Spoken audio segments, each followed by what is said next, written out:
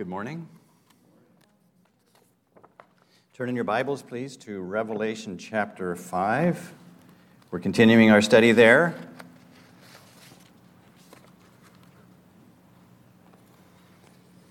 The purpose of the book of Revelation is to reveal things which must shortly, that is, suddenly, come to pass.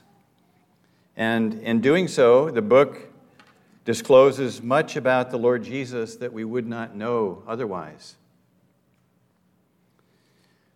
His humiliation and suffering are over. Jesus is glorified. He acts in the end times of Revelation as God's sole agent for justice, for judgment. Okay? Quite a shift from the Gospels, from our study of Matthew a year and two ago. The purpose of chapter 4 last week and chapter 5 this week is to prepare us for what is to follow. God, as the mighty ruler of the universe, is seated on his throne in glory. He's surrounded by worshiping creatures, and he's poised, he's ready to send judgment on the earth. God, in chapter 4, set before his prophet John an open door to heaven and ushered him in the Spirit to his very throne room to show him one of the most remarkable scenes in all history, in all prophecy. We should emphasize, again, as Luke did last week, that the believers in this age will not go through the tribulation, will not go through the tribulation. God did not appoint us to wrath, but to obtain salvation through our Lord Jesus Christ. That's what it's all about. It may be helpful also to realize that John saw this vision about 95 or 96 AD. So the unveiling of the events that he recorded are accurate, but the vision is over. Okay? The events are yet future. The vision is over. Revelation chapters 4 through 22 are things that will take place. Things that will take place. So what John saw in the past is what's going to happen in the future. But the glory of the Lord is present. The Lord Jesus is receiving honor and praise and adoration and glory now. To summarize, the vision is past. The events are future. His glory is present. At the beginning of our study in Revelation, Don offered keys to understanding Revelation, and there are copies still on the table underneath the camera that the camera is standing on in the back. The first key is Jesus is the theme of the book of Revelation. We look for Jesus in this book. He's revealed in our chapter today as triumphant over death. He is the eternal one of infinite power and majesty, and he's worthy of all honor and adoration. We should watch for repetition in any Bible study, but particularly in chapter 5, because we find God's throne appears 15 times in chapters 4 and 5. I believe 9 or 10 times in this chapter alone. And the word scroll comes into view 8 times in our study this morning. So our focus is on the throne of God, but how does the scroll fit into this picture? With that, let's read Revelation 5. And I saw in the right hand of him who sat on the throne a scroll written inside and on the back, sealed with 7 seals. Then I saw a strong angel proclaiming with a loud voice, who is worthy to open the scroll and to loose its seals? And no one in heaven or on the earth or under the earth was able to open the scroll or to look at it. So I wept much because no one was found worthy to open and read the scroll or to look at it. But one of the elders said to me, "Do not weep. Behold, the Lion of the tribe of Judah, the Root of David, has prevailed to open the scroll and to loose its 7 seals."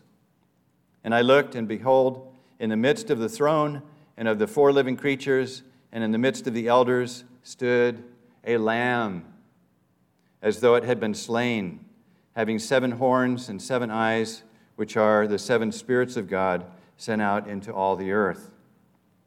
Then he came and took the scroll out of the right hand of him who sat on the throne. Now when he had taken the scroll, the 4 living creatures and the 24 elders fell down before the Lamb, each having a harp and golden bowls full of incense, which are the prayers of the saints. And they sang a new song, saying, "You are worthy to take the scroll and to open its seals, for you were slain and have redeemed us to God by your blood, out of every tribe and tongue and people and nation, and have made us kings and priests to our God, and we shall reign on the earth." Then I looked, and I heard the voice of many angels around the throne, the living creatures and the elders, and the number of them was 10,000 times 10,000, and thousands of thousands, saying with a loud voice, "Worthy is the Lamb who was slain to receive power and riches and wisdom and strength and honor and glory and blessing." And every creature which is in heaven and on the earth and under the earth, and such as are in the sea, and all that are in them, I heard saying, "Blessing and honor and glory and power be to him who sits on the throne and to the Lamb forever and ever." Then the 4 living creatures said, "Amen." And the 24 elders fell down and worshiped him who lives forever and ever. We'll look at these verses in 3 parts. We'll look at verses 1 through 4 as the call for anyone worthy to take the scroll. The call goes out. Who is worthy to take the scroll? Interestingly, it's unanswered in verses 1 through 4. But then in verses 5 through 7, we see the Lamb is worthy, and he prevailed to take the scroll. And then we see in verses 8 through 14 the outpouring of praise in response to the Lamb taking the scroll. Well, we see in verse 1, him who sat on the throne.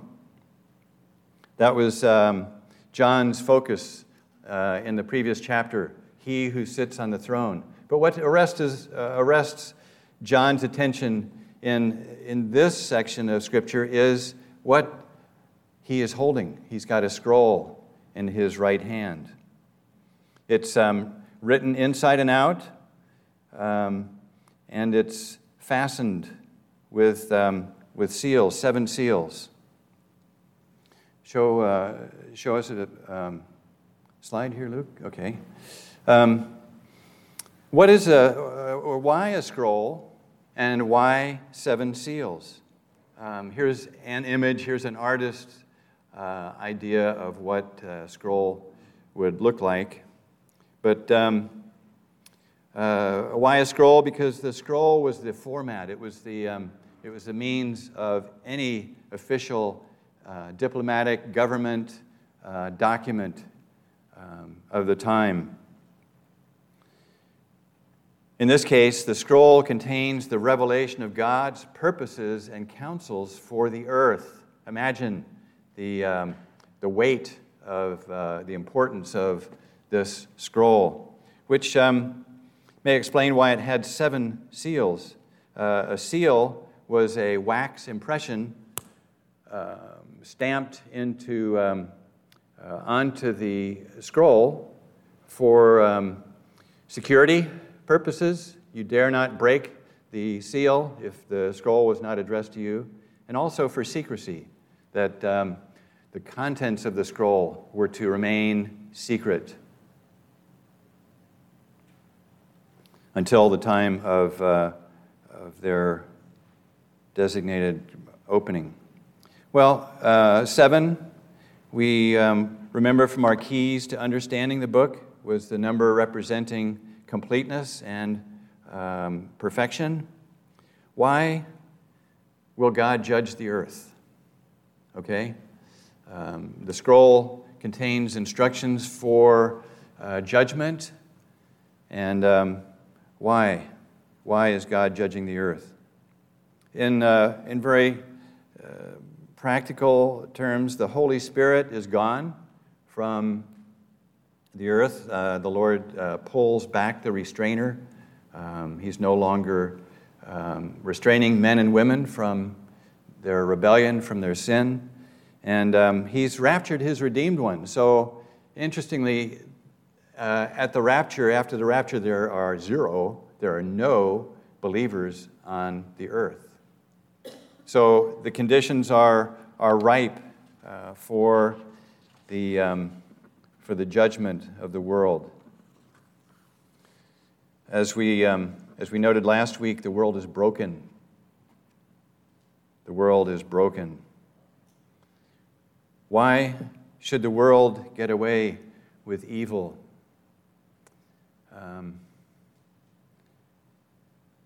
The Lord will judge the wicked. He will vindicate His righteousness. We saw in Psalm 2 last week, why do the nations rage and the people plot a vain thing? The kings of the earth set themselves, and the rulers take counsel together against the Lord and against His anointed, saying, let us break their bonds in pieces and cast away their cords from us. He who sits in the heavens shall laugh. The Lord shall hold them in derision. Then He shall speak to them in His wrath and distress them in His deep displeasure. Yet I have set my king on my holy hill of Zion. The world is broken. There was an electrician at our house this week, and we got to talking about this, and he fixed our light in our bathroom, and I said, you know what, the light was broken, and you fixed it. I said, the world is broken, and there's no fixing it. And he kind of perked up, okay, I understand that. But the Lord will judge the earth because of its wickedness, because it's broken. We sense something of the gravity, the seriousness of the scene by the herald, by the person that God uses to make this proclamation in verse 2. I saw a strong angel, a mighty angel, proclaiming with a loud voice, who is worthy to open the scroll and to loose its seals? Perhaps this was Gabriel, because it was Gabriel who helped Daniel understand the vision back in Daniel chapter 9, the vision of the 70 weeks, okay? So perhaps this was Gabriel. And he proclaims with a loud voice, giving urgency to the announcement, its broadcast. Who is worthy to open the scroll? That is, who's deserving to open the scroll? Who has the required excellence to open the scroll and to loose its seals? That is, to break the seals on this scroll. We're going to observe the Lord Jesus breaking them consecutively, one by one, in the chapters ahead. But in verse 3, and no one in heaven or on the earth or under the earth was able to open the scroll or to look at it. Not the mightiest archangel, not the most respected of the Old Testament prophets, not the most gifted of the New Testament apostles was able to approach the throne to take the scroll, to open it, or even to look at it. The content of the scroll is impressive. It requires the power of God to reveal its writing and to execute its directives, its instructions. So in verse 4, John wept much because no one was found worthy to open and to read the scroll or to look at it. He was heartbroken. Bill MacDonald, in his commentary, asked the questions, did that mean, looking through John's eyes, did that mean that earth's wrongs would not be righted? that God's righteousness would not be vindicated, that the wicked would go unpunished, that the king of Israel would not reign on the earth 1,000 years. That was cause for weeping. That was cause for heartache. Perhaps John, in hearing this proclamation from the mighty angel, sensed his own inadequacy, his own unworthiness, that he was not able to help, as the prophet Isaiah was sorry. He said, "Woe is me," Isaiah 6:5, "Woe is me, for I am undone, for I am a man of unclean lips, and I dwell in the midst of a people of unclean lips. For my eyes have seen the King, the Lord of hosts." So John weeps, but in verse 5, one of the elders comes to him and he says, "Do not weep. Behold, the Lion of the tribe of Judah, the root of David." Behold means look. Don't weep, look. The Lion of the tribe of Judah, the root of David. That's our goal today. Look, behold, the Lion of the tribe of Judah. How many heartaches through the centuries have been soothed and tears dried by a look at the Lion of the tribe of Judah, at the Lord, at Jesus. When we speak of the lion, we're looking back to Genesis 49, to the patriarch Israel's prophecy of his son, Judah. And the prophecy, Genesis 49, 8 through 10, speaks of rule, of dominion, of majesty, of justice, of righteous rule. That's what we know of the Lion of the tribe of Judah. The root of David, the root there is creator. Jesus is the one who created David, who fulfills the Davidic line of the kingdom. He is the author, the creator. Why make this proclamation and have no one answer initially?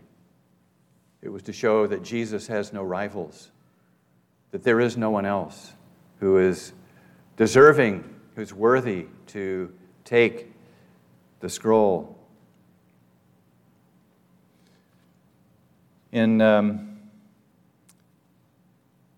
verse 5, "Behold, the Lion of the tribe of Judah, the root of David, has prevailed to open the scroll and to loose its 7 seals." Over what had the lion prevailed? What had he conquered? A poet wrote, "Hallelujah, Christ hath conquered sin and death and hell. Sing aloud his mighty triumphs, gladly now his praises tell. Hallelujah, Christ Jesus has done all things well." So the elder comforts John. He says, "Look," and yet in verse 6, he looked, and behold, in the midst of the throne and of the 4 living creatures, and in the midst of the elders stood a lamb. The elder said, "Behold the lion." John turned and he saw a lamb, as it had been slain. The Lion of the tribe of Judah became, by way of Calvary, the Lamb of God. There are 22 references in Revelation to Jesus as the Lamb. There is one reference to Jesus as the Lion of the tribe of Judah. The Lord Jesus has chosen to be eternally honored in glory as the Lamb of God. Slain. I wrote a couple phrases next to this verse in my Bible. A brother commented in our meetings. He said, "How incongruous to see mortal wounds in heaven." That is, how strange, how unlikely it is to to see imperfections, wounds in a perfect heaven. And the second statement is, here is perfection in God's eyes. The wounds of the Lamb, he carries them with him today. God sees it as perfection, as his Son, the Lamb, having done his will, and shall be present in heaven forever and ever. The perfect man bears the wounds he suffered from his creatures. The Lord's choice of honor as the Lamb shows to me that the redemption of sinners at Calvary defines history more than the judgment of the tribulation and his reign for 1,000 years. That's the defining point of history, is Calvary, the cross. Not even his birth, not even his judgment, not even his reign. Each of us will meet Jesus in a coming day. Will you meet him as Lion of the tribe of Judah? Or will you meet him as the Lamb of Calvary? I asked that question to a coworker last week, and it stunned him. He said, "That's heavy." What about you? That's heavy. How will you meet him? He is the Lamb. He is the Lion. How will you meet him? If you've not met the Lamb already, we urge you to behold the Lamb of God who takes away the sin of the world. We worship the Lord this morning for not just covering sin in the Old Testament, but for taking away, he's put away our sin through his death on the cross. He takes away the sin of the world. Behold, look, the Lamb of God takes away the sin of the world. He can take away yours through faith in him by grace. Well, we see the Lamb further described as having 7 horns. That speaks of the Lamb's sovereignty, his omnipotence, his all power, and then the 7 eyes speaks of his omniscience. He can see all things. And it refers as well to the 7 spirits of God, that reference to the 7-fold Holy Spirit, as we had seen in weeks past in Isaiah 11:2, the 7 ministries of the Holy Spirit. So we have the triune God in these verses. We have the Father who is seated on the throne. We have the Lamb who took the scroll. We have the Holy Spirit who has been sent out to all the earth. In verse 7, we see that he came and took the scroll out of the right hand of him who sat on the throne. Matthew Henry, in his commentary, states, "The Lamb took the scroll by authority and by the Father's appointment. God very willingly and justly put the book of his eternal counsels into the hand of Christ, and Christ as readily and gladly took it from his hand, into his hand. For he, that is the Lamb, delights to reveal and to do the will of his Father." The Lamb receiving the scroll parallels Daniel's prophecy in Daniel 7. One like the Son of Man coming with the clouds of heaven. He came to the Ancient of Days, and they brought him near before him. Then to him was given dominion and glory and a kingdom, that all peoples, nations, and languages should serve him. His dominion is an everlasting dominion, which shall not pass away, and his kingdom the one which shall not be destroyed. So we have that parallel in the Old Testament, predicting the transfer of authority to the Lamb. God committed all judgment and power to his Son. We understand something of what's happening here, the significance, the importance of it, as we see the response of those who are present in God's throne room. So let's do that. Let's look at the response of the 4 creatures and the 24 elders. Show the slide here, Luke. In verse 8, now when he had taken the scroll, the 4 living creatures and the 24 elders fell down before the Lamb, each having a harp and golden bowls full of incense, which are the prayers of the saints. So I've tried to depict here the expanding circle around the throne. So center is one who sits on the throne and the Lamb, and the next circle is the 4 living creatures and the 24 elders.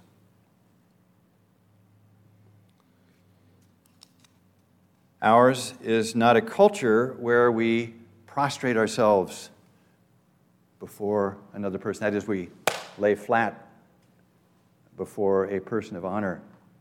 But we learn quick, and we will fall before the Lord Jesus, as these 4 living creatures and the elders do. The harp that the elders carry is an instrument of worship. The bowls of incense are the prayers of the saints. Have you fragranced God's throne room today with your prayer, with your incense? It's very important. It's fragrance to God in heaven. They sang a new song in verse 9. They sang, "You're worthy to take the scroll and to open its seals, for you were slain." Worthy simply means deserving. You are deserving of taking the scroll and opening its seals. Bill MacDonald, in his commentary, says that really the Lamb's worthiness is fourfold. It's by his infinite wisdom, he is deserving. By divine decree, we already read in Daniel 7, where it's decreed that the Lamb, the Messiah, should receive that authority from his Father. But we read in John 5 that the Father judges no one, but has committed all judgment to the Son. There's a divine decree. And then also in John 5, the Father has given him, that is the Lord Jesus, authority to execute judgment also, because he is the Son of Man. So that's a second worthiness of the Lord. Third is his personal excellence. There is absolute perfection, impeccability in our Lord Jesus that qualifies him to take the scroll.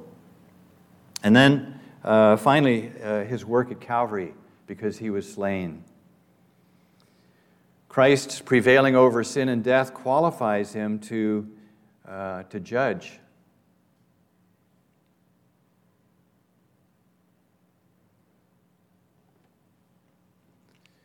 And the fact that the elders were singing, "You've redeemed us to God by your blood," indicates that the elders were human, that they were representatives of Christ's church, as God doesn't redeem corrupt, fallen angels. And it's amazing in this verse as well that redeemed sinners will reign with Christ during his 1,000 years on earth, during his millennial rule. The second group, the next ring of worshipers, if you would, Luke, is pointed out in verse 11. "Then I looked, and I heard the voice of many angels around the throne, the living creatures and the elders, and the number of them was 10,000 times 10,000, and thousands of thousands."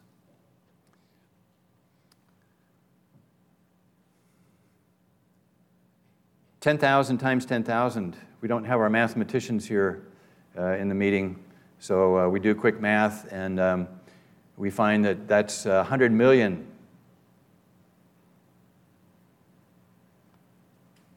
Each redeemed sinner, each angel with identifiable features, with a distinct voice, with a unique personality, 100 million. Back in the 80s, Bill Gothard used to have his Institute and Basic Youth Conflicts. We'd meet at the Oakland Arena. It seats 19,200 people. And during those meetings, during that week, the people would sing, the audience would sing, and I think it was a cappella. I don't think there was accompaniment. But it was thunderous. 19,000. We filled the arena, and there were close to 19,000 voices just lifted up in praise. It was, well, heavenly. But multiply that times 500 for the number that John heard and saw. They say with a loud voice, "Worthy is the Lamb who was slain to receive power and riches and wisdom and strength and honor and glory and blessing." He is worthy. He's deserving. It's his due. We should give that to him. But who among us has these to give? Who has power to give, or wisdom to give to the Lamb? Commentators and preachers rightly exhort us to give our riches and our strength to the Lamb. The things that we have personally, our strengths, the gifts that we have. But really, all things come from you, and of your own we have given you. David told the Lord in 1 Chronicles 29. And Paul wrote to Corinthians, he said, "What do I have that I did not receive? These all belong to the Lord anyway. So how do I give power to the Lord?" I propose that what Christ receives is not primarily the power and the glory as much as it is our acknowledgement that he possesses power and glory and riches and blessing and strength. He has these already in perfect possession, fully, infinitely. He has these, and he's worthy of us acknowledging that, of worshiping him, of giving him praise. We sang this morning, I chose that chorus that we sang, "Ascribe to the Lord glory and strength." It comes directly from Psalm 29, verses 1 and 2, which reads, "Give unto the Lord, O you mighty ones, give to the Lord glory and strength. Give unto the Lord the glory due his name. Worship the Lord in the beauty of holiness." And the synonym, if your Bible's like mine, it has a marginal note there for the word give, is to ascribe. Ascribe to the Lord glory and strength. We're going to learn a new word today if you don't know this already. Ascribe. What does ascribe mean? It means to attribute. It means to credit. It means to regard as characteristic. We're telling the Lord, this is yours. It's yours. We're acknowledging it. We're admitting it. We're attributing it to you. All glory, all power, all strength, all blessing. It's yours. It belongs to you.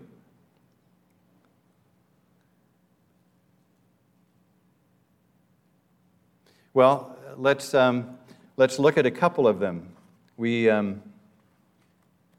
read through them already in the verse, but let's see how this works out, that we're actually ascribing to the Lord blessing.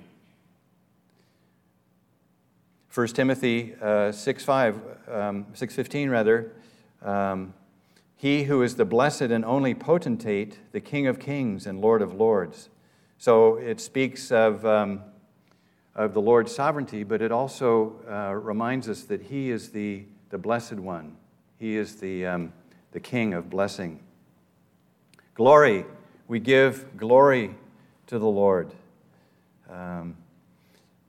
And glory is the manifested excellence of the holder. We read in Ephesians 1:17 that the Lord is the Father of glory. That is, he's the source from whom all divine splendor and perfection proceed. He's the source of glory. Power. Jeremiah 32:17, Ah, Lord God, behold, you have made the heavens and the earth by your great power and outstretched arm. There is nothing too hard for you. Power. And then wisdom. From Jude 25, wisdom is the insight into the true nature of things. That's a great definition. Wisdom is the insight into the true nature of things. But Jude 25 reads, To God our Savior, who alone is wise, be glory and majesty, dominion and power, both now and forever. Amen.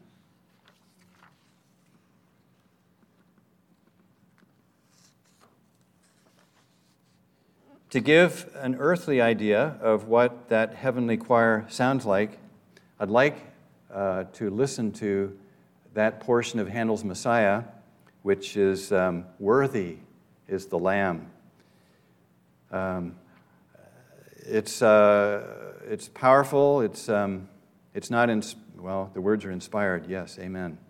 But it's impossible for me to read these praises in Revelation 5 anymore without hearing the Messiah, without Handel's Messiah. So Luke, play "Worthy is the Lamb." You can sing along if you'd like.